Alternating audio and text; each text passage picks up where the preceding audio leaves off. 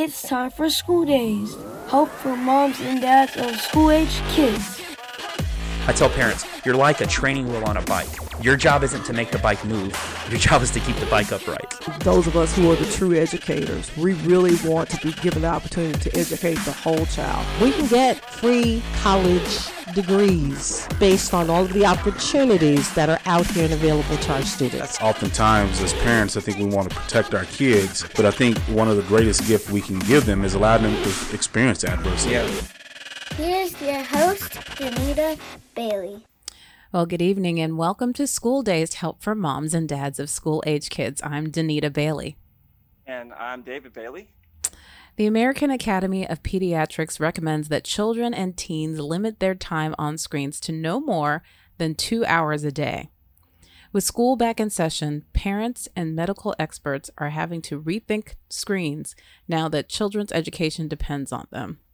So, David, this has definitely been a hot button topic in our house. Was that a question? No, it wasn't a question. This is the part, see, let me introduce you to School Days. This is the part where you and I go back and forth and talk about stuff. I know, but you normally ask me a question.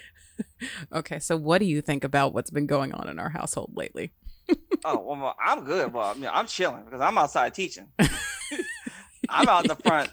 So everybody who doesn't know, so our house, we're all at home. So I'm at home, my wife's at home, and all three kids. And I'm in the front teaching and living my best life. And it's utter hell going on in our house. Yeah, that's a good description. It is, they are three kids, three different devices. We had major tech issues, which now we got most of them resolved, but then you have kids wanting to hop around and one-handed cartwheels and YouTube videos while the teacher's teaching. My oldest son, he made eggs while class was going on. It's just and I'll be okay, guys. The way to solve this problem is, and I hear in the background, be quiet. No, you be quiet. I'm like, I hope my kids don't hear all this stuff, and it's then they'll come out and bum rush me while I'm teaching sometimes, and they'll sort of wave a mic, like, now like, get out the way. I'll push the head out the way or something. So I'm good. How you doing, babe? Faring less well than that. Really, so we do have one of our sons has a pretty serious screen addiction, which was actually kind of the catalyst for us doing a show about this, because really we're just trying to get help ourselves. So we invite people on that can help you and me. Yeah, this episode's really about us, guys. Yeah, it's really about us. You guys can tune in, but this is about the Baileys today. But it's been, now he's doing virtual learning. And so he's online 6 hours a day, I think. Sounds like that's about right. And then, just trying to sneak doing things on his tablet in between classes and sometimes during classes. And then just, after class, we tried, we brought home the tablet. And before I could turn the screen time on, he had set his own password for screen time so that I could not set screen time on his tablet.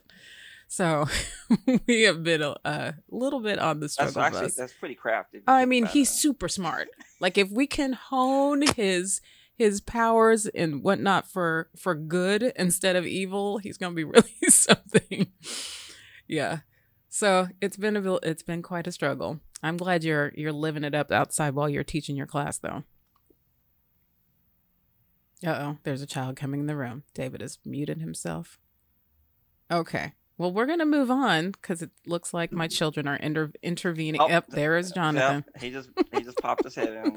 He just wants to get behind camera. He wants to be famous like us. Yes. Being lights. See, I'm in lights. Yes. They can't see you, though, if they're listening to the podcast. Okay, we're really going off the rails here. Okay. Well, before we go any further, let me just say it does take a village. If you hear a great parenting tip or nugget of advice, share it with your parent friends. Facebook it, Instagram it, tweet it, link it in, Add the hashtag School Days Show or I am School Dazed. And also, we do want you to be a part of the show. So if you have any questions or comments, give us a call at 214-444-5575. Or if you're live with us on Facebook, you can drop us a question there and we will do our very best to get to you as soon as possible. So without any further ado, let's jump right in and introduce our guest. Today's Kidcaster is 7th grader DJ Bailey from Mansfield, Texas. Jeremy Edge is a licensed professional counselor with over 7 years of experience working with adults, teens, and children in various settings, including ADAPS of Missouri, Every Child's Hope in private practice.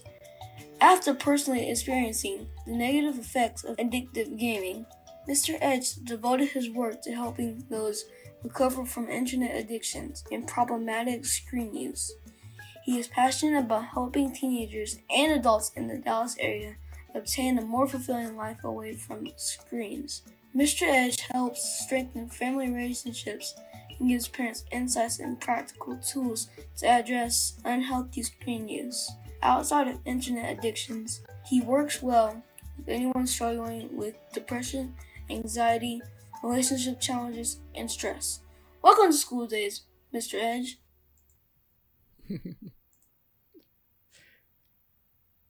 Yeah, you're muted. Thank you. All right. Thanks for the introduction. Sure. All right. Well, let's go ahead and just jump right in. Dave, you want to start? Yes. So I want to start with, why did you decide to dedicate your practice to technology addiction? I'm sure this is probably a newer phenomenon as far as, helping people. So how did you get into this field? It started off with me. I mean, I grew up with technology, and for a long time it was kind of part of my life, but really what drew me to it were a couple of things going on. I was in private practice in Dallas, and I saw a few of my clients were really kind of struggling with pornography issues, with a lot of gaming issues. And so like I saw more of it an issue with the clients I was seeing. That was kind of the root of what was going on. And then I saw it personally in my life too, where gaming it became not just a fun hobby, but a problem. And it got into it was a negative experience for me rather than it being a positive. And so I saw that, you know what, I want to stop having this be a negative thing in my life. And I want to help people where there's not really many resources for that yet. And so I saw that gaming disorder was something that was coming down the pipe as legitimate diagnosis in 2022 from the World Health Organization. And so I wanted to be able to help out people that did not have that as a resource yet. So it's kind of where I started. So you said there that, and this was very interesting, that the World Health Organization has actually given this a specific diagnosis. So what are the symptoms of that? What actually is gaming disorder? So it's going to be coming out in publication in January 2022. And there are three big pieces to it. And there are some that, if the activity, if gaming is causing you problems where like you're trying to use this to an escape from a problem or from an issue, that's a symptom. If it's causing you issues, then in areas where like if it's getting kind of in the way of your overall well-being with school or with your friendships, then that's another sign or symptom. If you're trying to stop and you haven't been able to stop, then that's another symptom as well. And so the World Health Organization has identified three, but there may be more that come out when it's a full diagnosis. And so, but that's some of the criteria is you're trying to stop and you can't, and it's negatively impacting some other areas of your life. There's more specific kind of criteria within the DSM, the Diagnostic and Statistical Manual for like mental health diagnoses.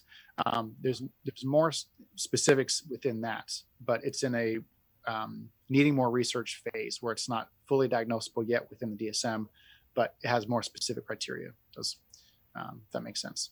Yeah, I gotcha.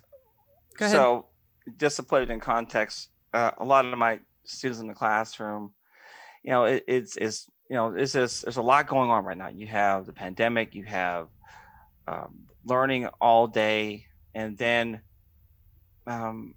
afterwards, like what is there to do? Like what is there to do? So many times kids are like, oh, I mean, some kids, they like reading just for the love of reading, but a lot of kids just don't. And so what's easily accessible to is your phone. It's right there. It gives you access to friends, it gives you access to music, it gives you access to games, gives you access to, you name it, you can probably find it. And it can be entertaining, and it can be an escape. And if I know we talked about this before the show, but if a teacher is not engaging their kids well, and they sound like the teacher from Charlie Brown or from Ferris Bueller's Day Off, then it could. I mean, I can't imagine. It's just I'm the type that if the teacher is kind of one with the lecture, that's why sometimes our kids can really drift into like, YouTube, okay, Fortnite or whatever it is, while the teacher's teaching. And we've had to get our kids off a couple of times. Like, what are you doing? Oh, yeah, And so, I get it. And some of my kids, they said they'll spend after school another 6-8 hours virtually. So it's real. It's real. Yep. Is there a difference between? Well, there obviously is, because one's a diagnosis. Tech addiction. Is there a difference? What is that, and why is there not a diagnosis for that? Kind of tell us what the difference is.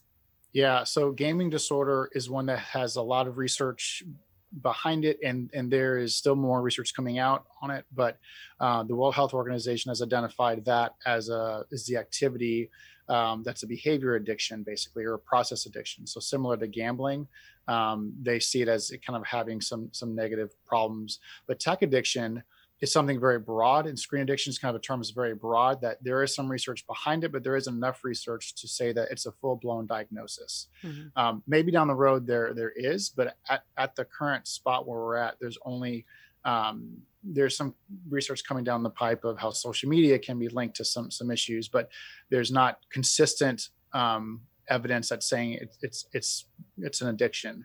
But gaming, for example, there's disordered gaming that can happen. But tech addiction, it's something more broad, and it's something that's not researched well enough yet to be called a full-blown addiction. And so that maybe down the road there will be more of a there may be more of a diagnosis for that, but that's why it hasn't happened yet. So tell me why it's so addicting. What is it that these gaming companies have been able to accomplish that make us, and not just the gaming companies, because obviously, I feel like I've got some issues with my phone, if we're being honest. Oh, don't start. So what is it that they've done that has made this something that we have to have? So gaming companies have intentionally hired psychologists and professionals to make people kind of want to go back for more and more. And so what it draws on is just kind of immediate gratification and positive reinforcement. A lot of games you go through and you progress on something and you get an instant reward for progressing. In a lot of games it's very competitive too. So something like Fortnite, something like Call of Duty, or something that is Valorant, and some of these popular games that are competitive, you get immediate reward when you do well, when you perform well. You can get a reward in the game, or you're able to say to your friends, basically you're better than somebody else because of a rank system. You can acquire really fun items, and you can look for fun items, and there's a lot of there's a lot of psychology behind games, basically, and so that's why it's really satisfying. For social media too, social media companies intentionally try to keep us spending as much time online as possible, and so even the notifications on our phone, the color red is intentional because it grabs our attention. It's like saying, look, address me, like kind of emergency. Exactly, emergency. And so even we have whatever number of notifications, we are really biologically encouraged to click on that to get rid of that notification. And just by clicking on it, we spend a little bit more time on that, and it makes us want to spend more and more time on it. And so basically gaming and different tech companies social media have different algorithms to make us want to go back for more and more. And then gaming, games are intentionally created for us to have fun and then positively reinforce us to go back for more and more. You know, I can relate. So this is probably 3-4 years ago now. I got kind of hooked on Cooking Fever. I don't know if you remember that game. Yes, I remember that. Oh yeah. So for those who don't know about that game, you know, you're this chef or you work at a burger joint or whatever, and the customers come in and they put up the order, and then you start cooking for them. You have one grill, you have one fire maker, and one soft drink maker. They're happy, so they smile, they walk away. But as it gets worse and worse, and more and more come in, the orders get more complex. It's a very complex game. But then eventually, you can only serve so many people.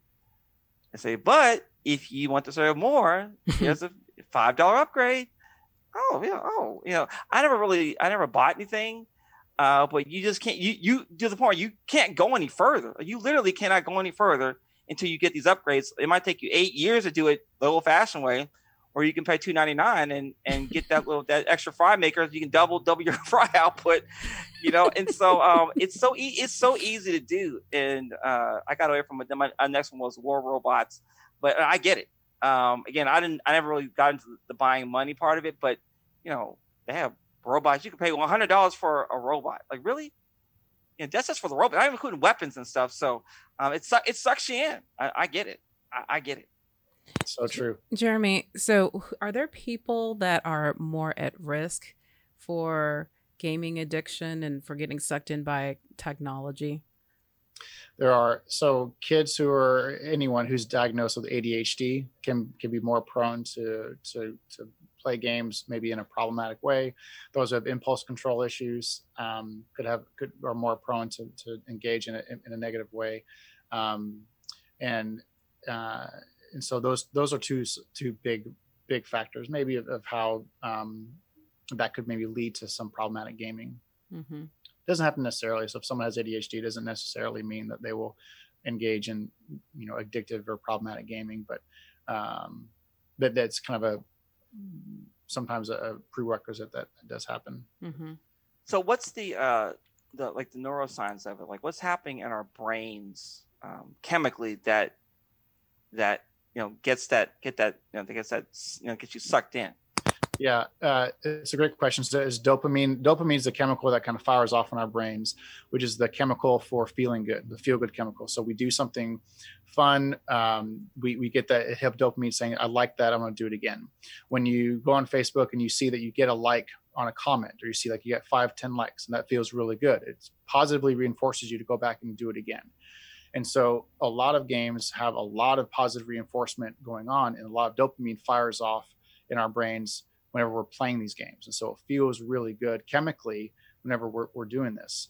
And it can maybe even arguably feel better or feel more fun if we're doing that versus doing maybe a more traditional activity. Say someone's playing a competitive video game, but then they go play a competitive physical world sport like basketball.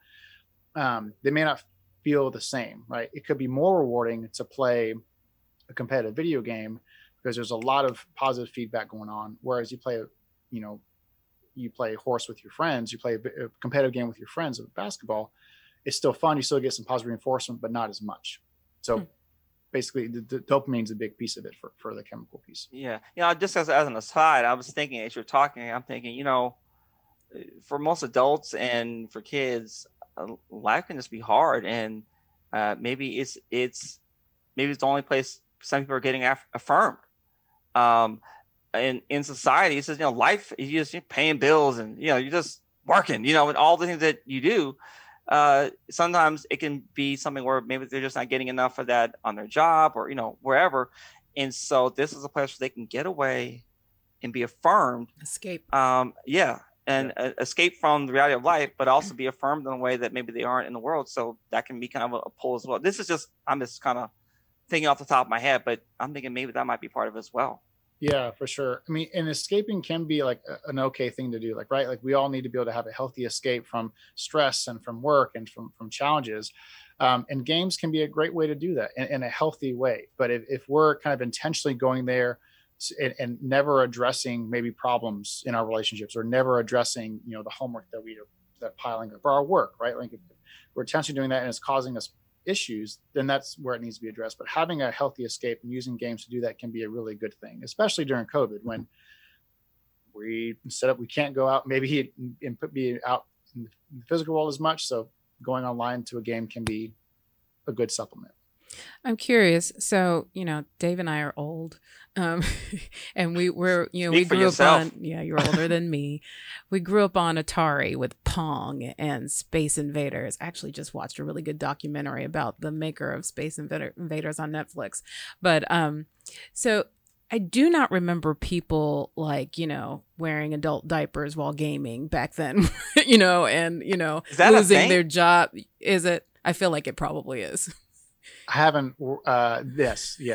See?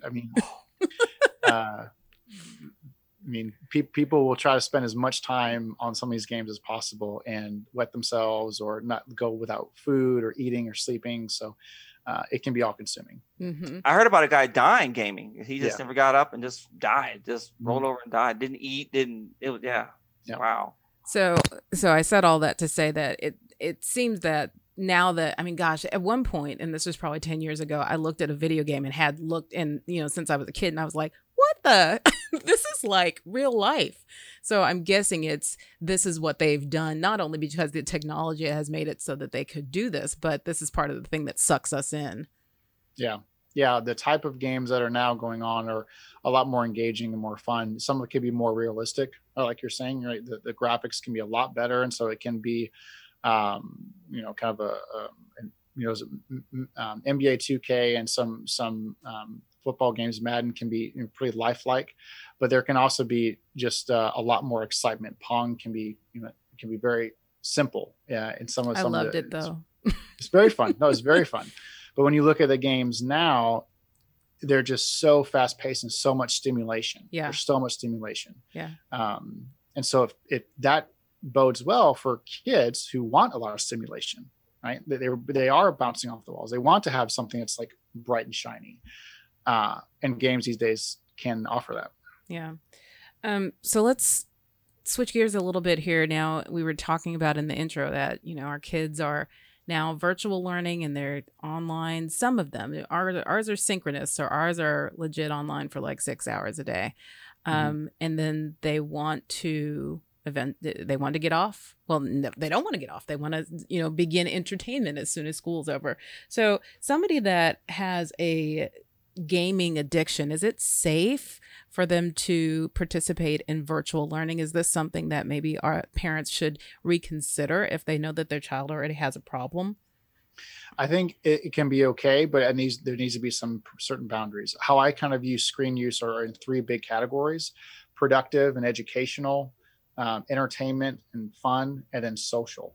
And so the productive piece, if they're on screens doing education for 6 hours or so, and it's just that, and then it meets a different need than gaming. If they're having a device that's strictly devoted to education, there's no way for them to get on Discord or talk with their friends, or there's no way to jump on Fortnite or on YouTube. If they're just doing education, then that can be okay.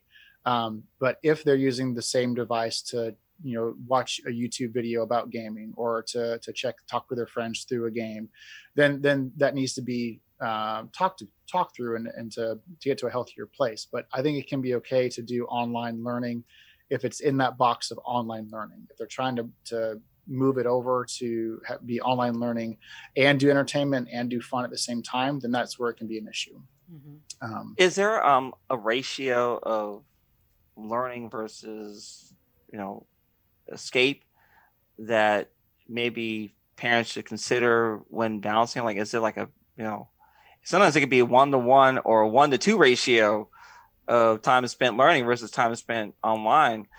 Is there like any standard out there, or what are your thoughts on that? Being able to have the standard of how much time to do education versus how much time for fun. Correct. Yes. Right. And that's a great question. I don't know specifically of exact research for that, but I would kind of look at it from maybe as an adult, or from taking the internet out of it, taking technology out of it. How much are the kids spending in school and or just being productive and learning versus play. And same thing for adults, right? I mean, for adults, it could be a little different. We're spending the majority of our day learning or being productive. And then maybe in the evening spending, depends on our lifestyle, but maybe a couple hours, 3 hours or so, if that, of being able to rest and to be able to relax as for a child, right? And so that could be a good ratio of maybe an hour or two, maybe 3 hours, again, depending on how much homework they have. But that can be a good ratio. The majority of the time can be, if they're in school, to be devoted to school, but they can have like a fraction of the day be devoted to play and to relax, as they should. They should be able to relax and to be able to go out and do something fun, or even go online and to de-stress online. So I don't know what the exact ratio would be, but at least maybe 75 or so educational and 25% or so can be fun on like a school day. Jeremy, does using technology for productive things like work or school less negatively impact us than it does when we're gaming or scrolling for social media? Being able to do online education versus gaming and social media. Does it impact us just as negatively when we're doing something productive versus when we're doing something like scrolling for social media or gaming? Sure, I think it's different. I think it can be argued that if we're being productive, we're using technology to enhance our productivity and learning capabilities, and that's positive. That can be a positive experience. I guess like anything, it can be taken to an extreme. But I think overall technology that's devoted to learning and education and being productive can be good. I think it's different though. It can meet a different need than strictly just for fun and gaming, but then scrolling is something different. Like if we're just kind of scrolling on our social media feed, we're just kind of mindlessly trying to relax or to escape, right? That's different. I think that's a different experience than actively engaging and intentionally engaging in our technology use. Talk more about that. How's that different? And is that more negative? Impact us more negatively? I mean, there is the potential for it to be negative by being a time suck and taking away from in-person relationships. There's a term where if you're on your phone and you're in person with somebody else, you're phubbing them. PHUBBING, where it's a term that, I've never heard that before. Phubbing? I learned it pretty recently as well. Okay. But so something like that, like if you're just kind of scrolling on your phone while you're interacting with somebody, trying to interact with somebody else in your family or a friend, then that can be a negative experience. That can be not so good. But at the end of the day, if everyone's kind of like just being able to rest and to chill, and kind of the way you rest is kind of see what your news feed is, or kind of check on to see what's going on Instagram, that can be okay. It can be problematic or negative if that's getting in the way of your homework, if that's getting in the way of relationships, that's getting in the way of eating or sleeping right at night, right? It can be really easy for, I just want to kind of zone out and chill, right? But if sometimes if we look at screens right before we go to bed, it can keep us from sleeping well, especially for kids too. They can spend time online at night. They can get in the way of their sleep. So that's when it can be an issue. But I think that's different than the productive piece. If we're intentionally going online to learn something or to do something that's active, and to improve ourselves. Yeah. You talked about sleep. What are some of the other ways of overusing screens that we can, we're impacted behaviorally, mentally, physically? So, I mean, the physical aspect of it, if we're looking at a screen and not giving our eyes the chance to look at something else outside the window or something, then we can have eye strain for a while. I mean, so again, like just hours and hours and hours of just looking at a screen can cause eye strain. So that could be an issue. How our physical posture too. And if we're like even looking at a phone, looking down a lot, that can hurt. That can have a strain in our neck. How we're typing,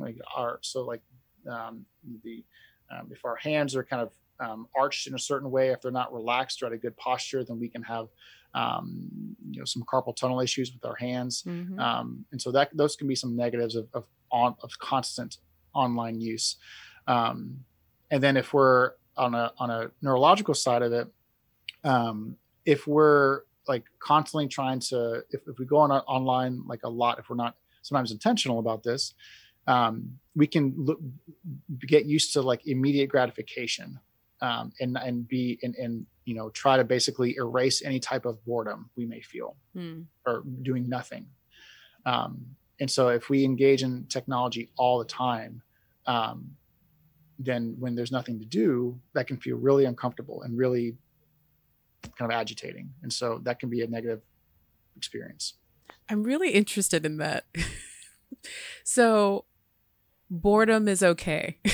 Yeah, for sure. I need you to talk more about that, because I don't think that that's a thing anymore. Like boredom, right. We always are trying to fill the boredom, fill like everybody. Because I sometimes I watch these shows about the 1800s and pioneer days and whatnot. I think about, gosh, that had to have been the most boring thing in the world, because we just are always being enticed with something. So talk about the freedom to be bored. Yeah. And so Simon Sinek does a little bit of, I think, this in some of his talks, but basically, really creative thinking and deep thinking can come from just wandering, or our minds just wandering and kind of maybe going on a long car ride and just thinking about nothing, right? But allowing us the space and the platform to just think, right? And to be able to solve problems and be able to kind of, even if we're not thinking about anything in particular, just kind of daydreaming can be a healthy thing. And so if we fill that time, if we don't allow ourselves the time and the space to just to have our minds wander, then we won't be able to have as much creativity maybe as if we have some boredom. Our anxiety maybe can feel like it's getting higher too, when we don't have anything to do, when we're used to having things to do all the time of every minute of the day. So that could be another piece of, it can be good to learn to step away from technology, to be okay with the world that's not as fast paced as instant gratification as going on Google and getting the answer right then and there. So it can be okay to kind of step away and just allow ourselves to be in that space. If that makes sense. Oh, it makes such great sense. Yeah. So I don't know if I can do it, but it's tough. Yeah. I hear you too. It's tough for me to do that too. There's we had an episode last year on the importance of play. So if you want to go back and refer to that one, it was really quite interesting. They adopted basically having kids do 4 recesses per day. It's called the Link Project. And the reason being is that it's like learning is like a cup. And once you fill it up to the top, it overflows. And play allows your brain to know that nothingness that you're talking about. And then they can go outside and play, but they can't bring any balls out there. They can't, but it dumps that out of your brain so you can really recharge to do more. So you can be more creative in school, be more creative in life as well. And but it's hard, it sometimes just make yourself do things. But sometimes I just get up and shoot a basketball or something. And trust me, I'm a horrible basketball player. Don't you laugh. She's missed like technical shot, but I never played. I played all the non-cheerleading sports, but I got over that anyway. But it's just a release from my brain, just to get in the sun, get vitamin D, and when I'm done, I feel better, and I'm able to get back to work and do what I need to do. So I think it's absolutely critical just to imagine things, getting kids to read and things like that. Speaking of reading, kind of a shift here. So while social distancing and gaming and video chatting has become an important outlet for socialization, and I would even say some people even get boyfriends and girlfriends this way now. Is chat, like they chat themselves into a relationship. So how do we help them to strike a healthy balance? And maybe even aside, it's also sometimes the chatting can be the norm of how we communicate. So academically, they don't even know how to communicate like a proper sentence. So what are the pros and cons of that? And I just want to hear your thoughts on that. Yeah. The beauty part about where we are right now in 2020 is we can have face-to-face, basically, person-to-person communication via Zoom or something like that, Google Meet. And so we can see the person, we can try to see body language from shoulders up, maybe, right? This is from facial features. And so that can be good to learn how to interact. But if we're solely kind of talking through email or text, it is hard to learn how to speak, with others in person, to be able to interact in a person-to-person interaction, and to be able to have a lull in the conversation, to be able to know how to talk about the next thing, and dealing with well, what do I talk about now, and just all that stuff. It can be hard, and so for kids, like, it's natural also for them to form relationships they can form relationships from gaming time, from talking in different platforms through social media, and it can be a really good thing.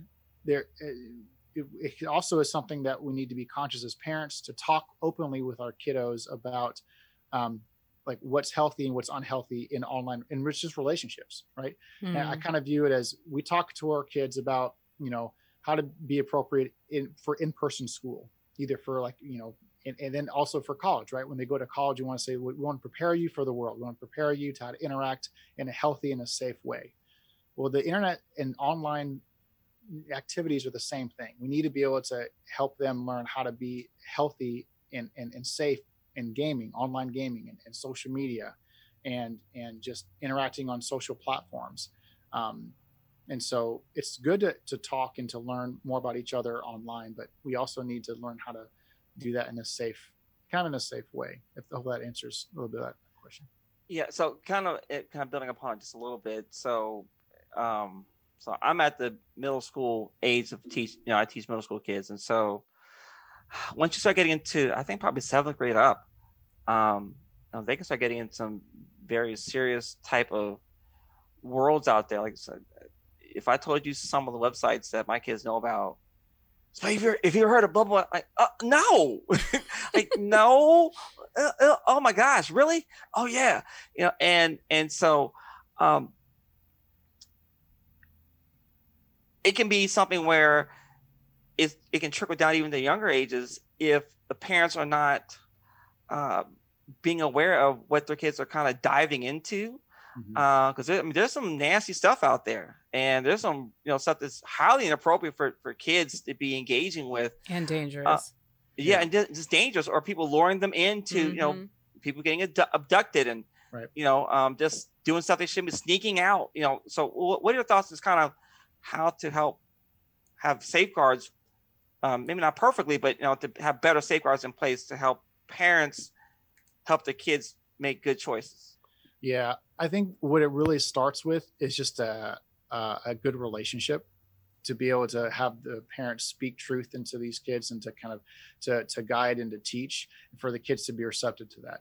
So I think it starts with that relationship, where the parents really need to be able to have a trusting relationship with their kid, to talk to, look, it's really important that you are not telling your personal address, because that's going to potentially lead to someone hurting you, or kind of for this to be unsafe. And to be honest, look, these are some real things that have happened. Like, these are some real things that people are online to try to hurt people, to try to get what they want, and hurt you in the process. And so being able to have that conversation, I think, is a big piece. So have that really healthy relationship is huge.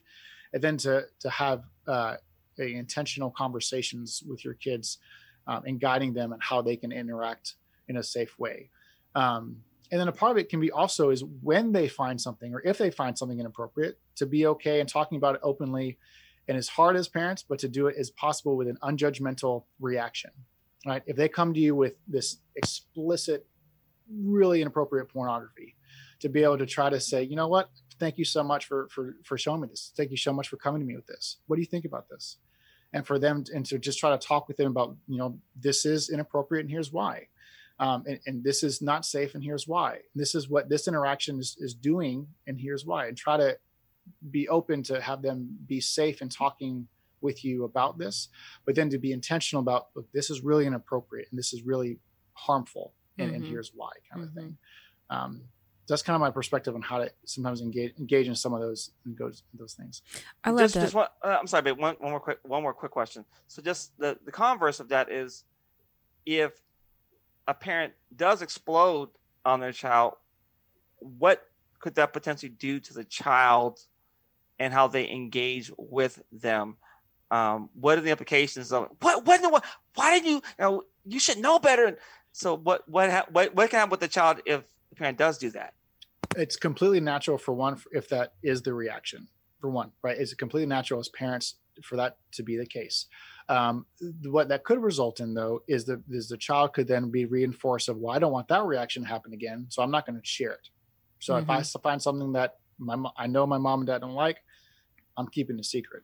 And so then there becomes a lack of openness, and there's a lack of having parents be the guiding voice, and maybe finding it with peers, finding it with themselves, Googling, what is this, and being able to maybe find other forums that are able to answer that question, if that makes sense, or kind of answer kind of these things. Yeah. Mm-hmm.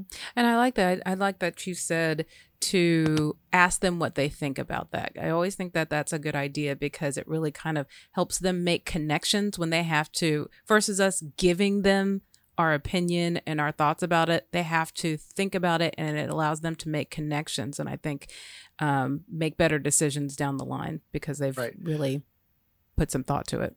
Yeah, we react that way as parents with the what's going on, oh my gosh, right? Because we're scared. There's so much fear of the potential of, you find this, you could get abducted, you could do this, and there's so much, like our minds can go to the worst places so quickly. So it's natural. Or maybe they'll do what maybe some of us as parents have done, and we don't want, and like, oh, I don't want that will not happen to my child, and so I'm just thinking out loud there about that. Yeah. Oh, that'll never happen to my child, right? That'll never happen. I'm good. And that can be a piece too of that naivety. One thing that I think is really important that we need to continue to do is to have the talk, about sex or about uncomfortable things, and just to do it at a candid, objective place.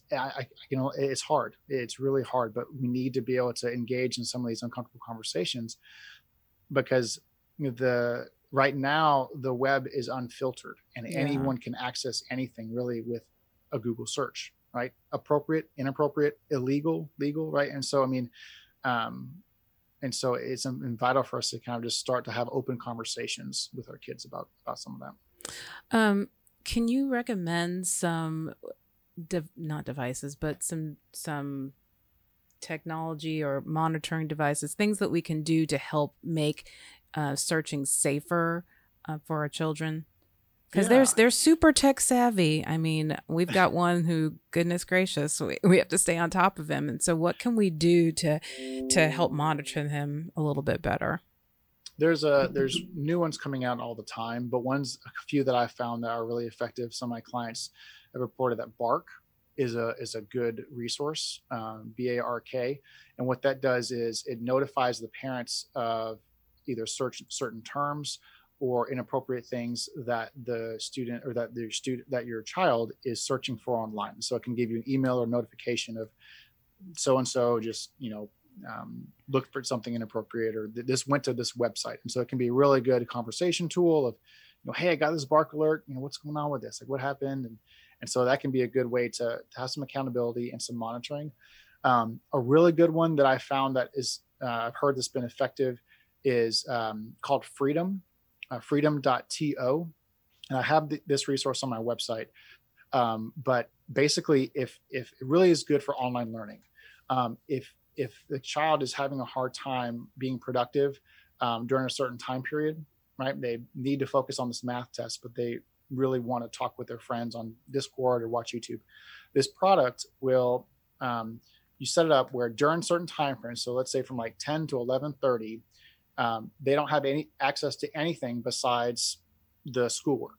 So they try to go to YouTube and it says, you're free to be productive. And it kind of blocks that site, or try to block, it'll block it on your phone. It'll block it on a tablet, where it's across platforms or across devices.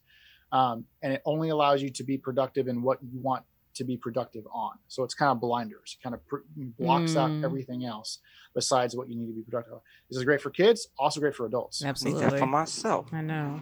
Yeah. It seriously. And the beauty part about this too is even the parent who sets this up, they cannot change the settings during the time frame. So between 10 and 11:30, even if you want to go back and change it, you can't. So from knock on wood, it's harder to break than, let's say, the screen time app on an iPhone.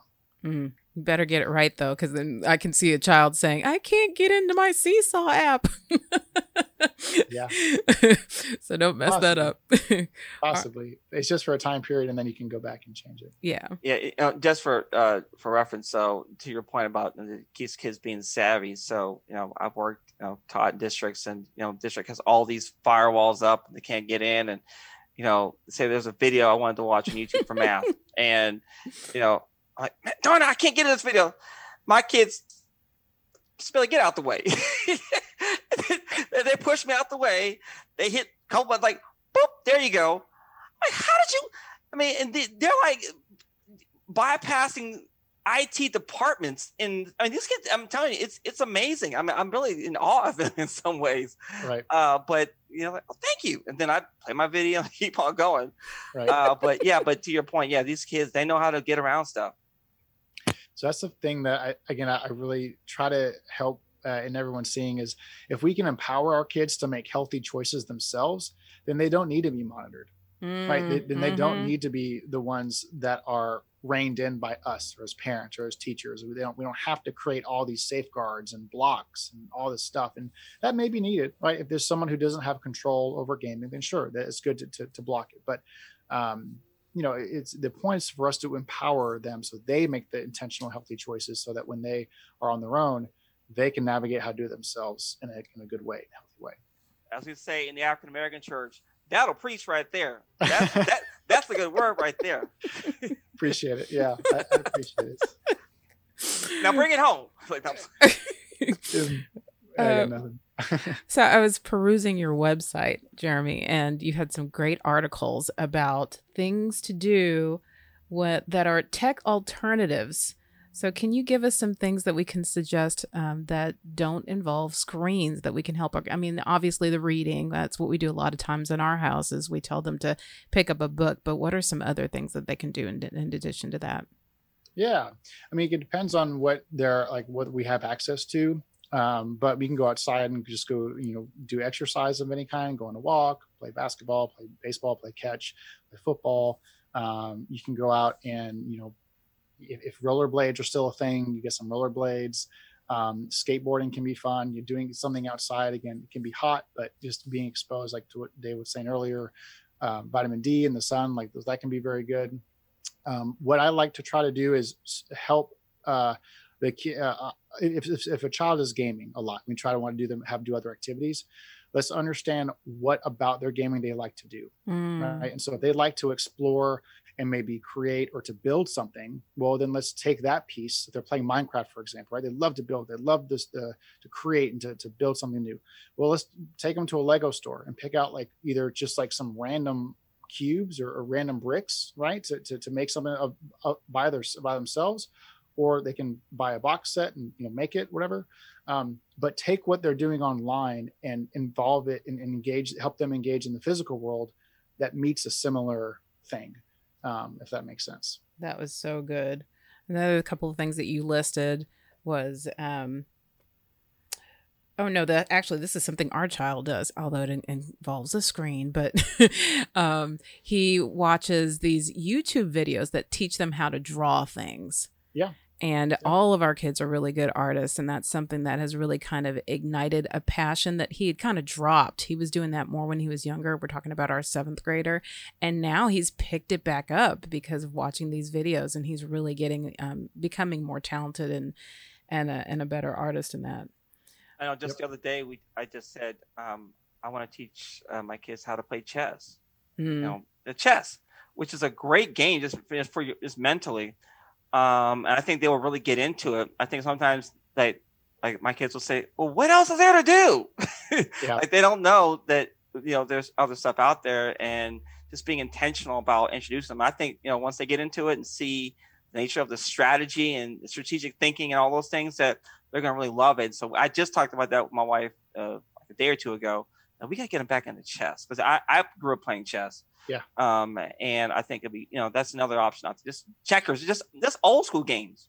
Yep. Puzzles. Board games. Yeah, for sure. Board games. I have a little section of my website devoted to some fun board games. Yeah, if you can do some fun board games with a family, even just like with 2 people, it's fantastic. Yeah, I totally agree. And even like if you like to be on tech and if you love technology, learn to code. I mean, coding is can be a fantastic thing for us to learn, for us to learn to kind of, because tech isn't really going anywhere, and if we're able to learn to code at a young age, that can really bode well, just moving forward. So I would encourage you to try to do that, even though it is a screen. I feel like that's different than gaming, because it's fun and it can be add value to their life. Gaming can add value to their life, but it's just different. That is different. But yeah, that falls under that productive side that you were talking about. Yeah. I mean, and coders and people who are very productive can spend, just as much, like 6 or 7 hours, 8 hours or so, coding a website, coding a new product, a new app, and it can really add a lot to the world. It can add a lot, and so that's kind of another piece it can do. Yeah. If you are spending 6 and 7 hours online, and I used to be in video production, and I would, spend an entire workday and almost not get up and very easily. But we talked about a little bit of the eye strain and fatigue. What can we do to help to mitigate that a little bit? I've heard a little bit about blue light blocking glasses. Is that a real thing? Yeah. Oh, yeah. So you can get some glasses that are, you can just put on while you're working. If you're going to spend many hours, 6, 8 hours, 10 hours or so on a screen, you can get those to help reduce some of the eye strain.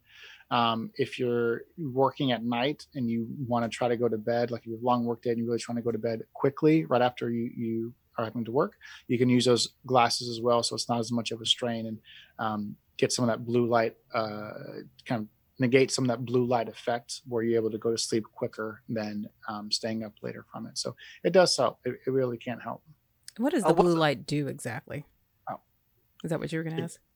That's a great question. To be honest, I'm not sure what blue light does exactly, but it does mess up our ability to kind of get into that feeling of sleep, and it kind of is. I'm not sure what it does exactly, but the being on a screen kind of can excite us.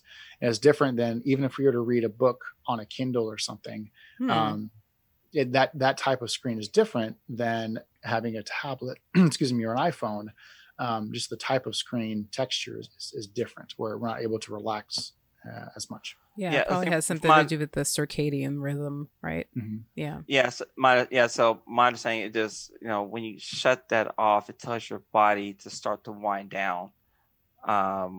And so, but when you have it on, it keeps your body, it's still bright. And it keeps you up and perked up versus shutting your mind down slowly and gradually.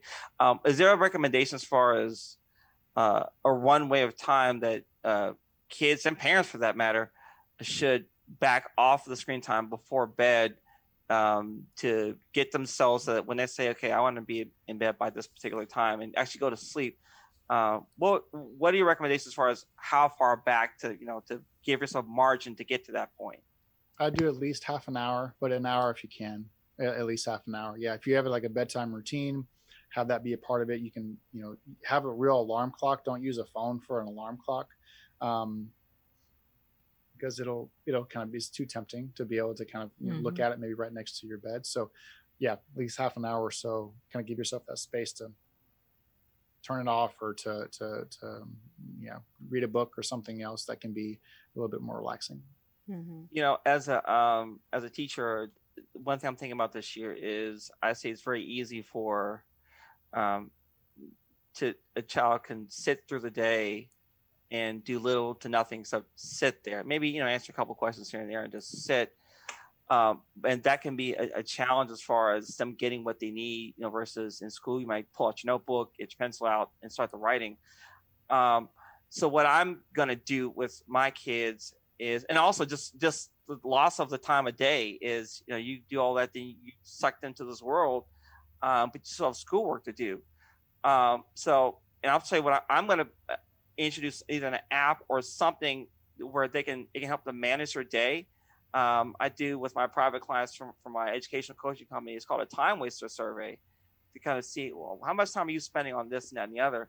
And then, okay, how do you need to adjust your time you still have an assignment due tomorrow, and that's not going to change whether you spend X number of hours on this game or not. But what are your thoughts on either using technology or some other way to help kids manage their priorities? You have class all day, you have your time of release, but in between, they still have expectations they have to meet. So what are your thoughts on just how to help kids manage that? I think what you're doing, it sounds like, is what I would recommend too, being able to give them like really lay out their day and see what they're spending and devoting their time to. Then the extra time can be spent on screens or on whatever they want to do to relax. You can find this resource again on my website, but if you go to healthychildren.org, there's a family media plan, and you can click on a media time kind of calculator.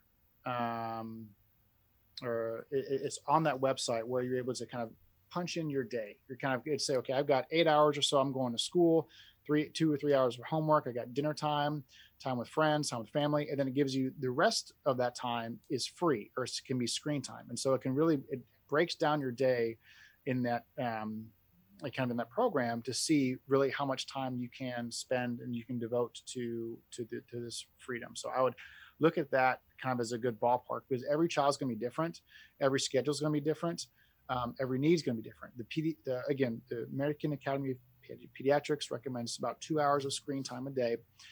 To be honest, it's a little bit outdated because we're in COVID, because screen time, that term is so broad. And so it really is dependent on the child, right? Because someone could be spending 8 hours doing homework or schoolwork, right? And then maybe an hour gaming or 3 hours gaming. It's dependent on the child and what their needs are. But that resource can be really great in starting off kind of the discussion of how much time they need. Could you say that website again for everyone who's listening, on our podcast?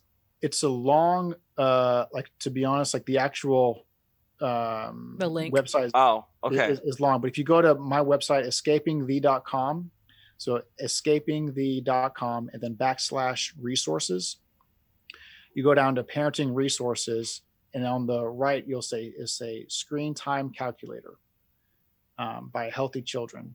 It's the healthychildren.org, and you click on that, and then it'll come up with the media plan. You can create your family media plan or check out the media time calculator. So those are two really good things that you can try as parents or as kids to kind of allocate how much time you have to screens.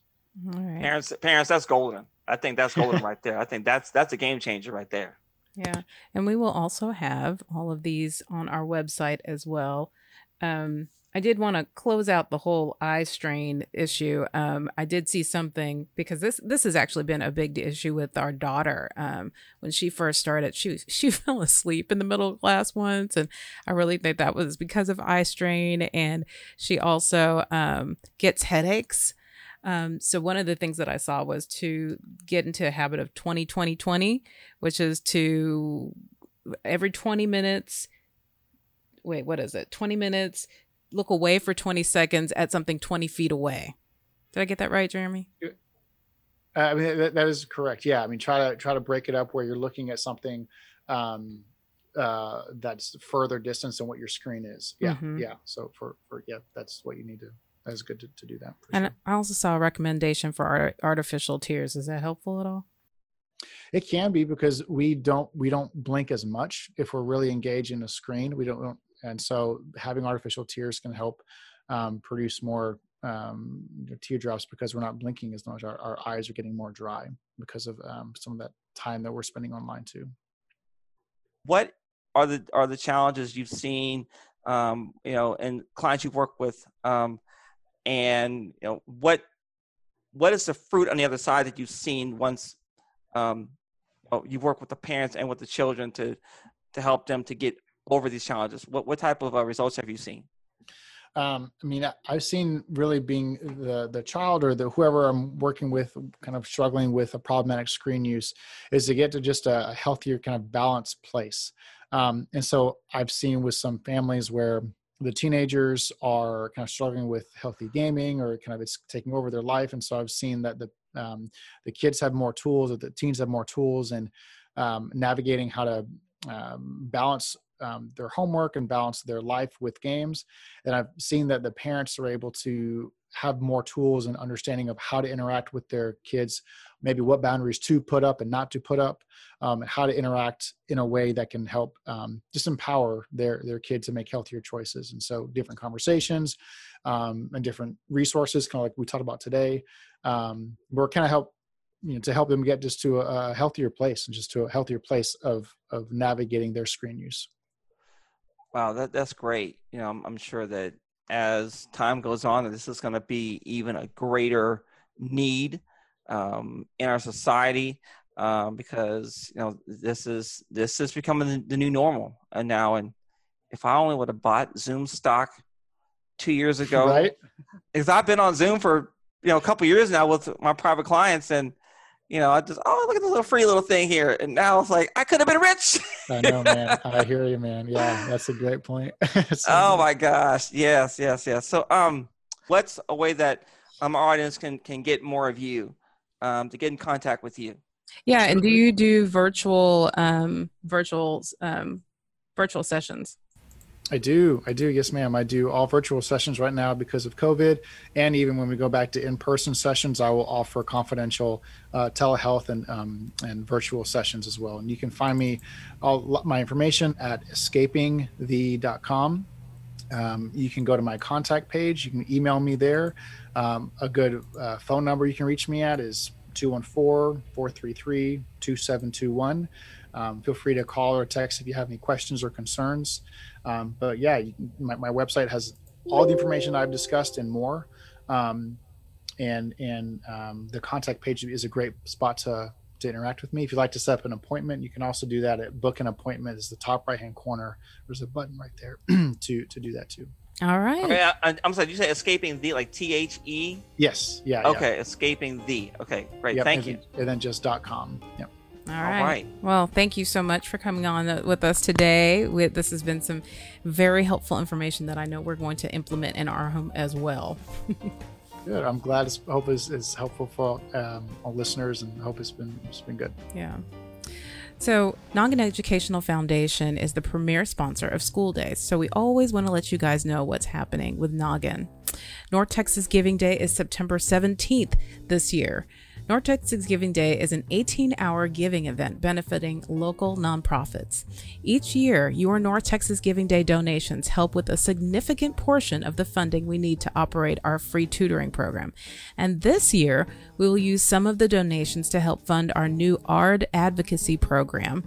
Our ARD advocates support parents by helping them get the services and accommodations their kids need at school for learning disabilities or special needs. With the closure of schools, the education gap for low-income students has widened, and the one-on-one intervention we provide is that much more vital.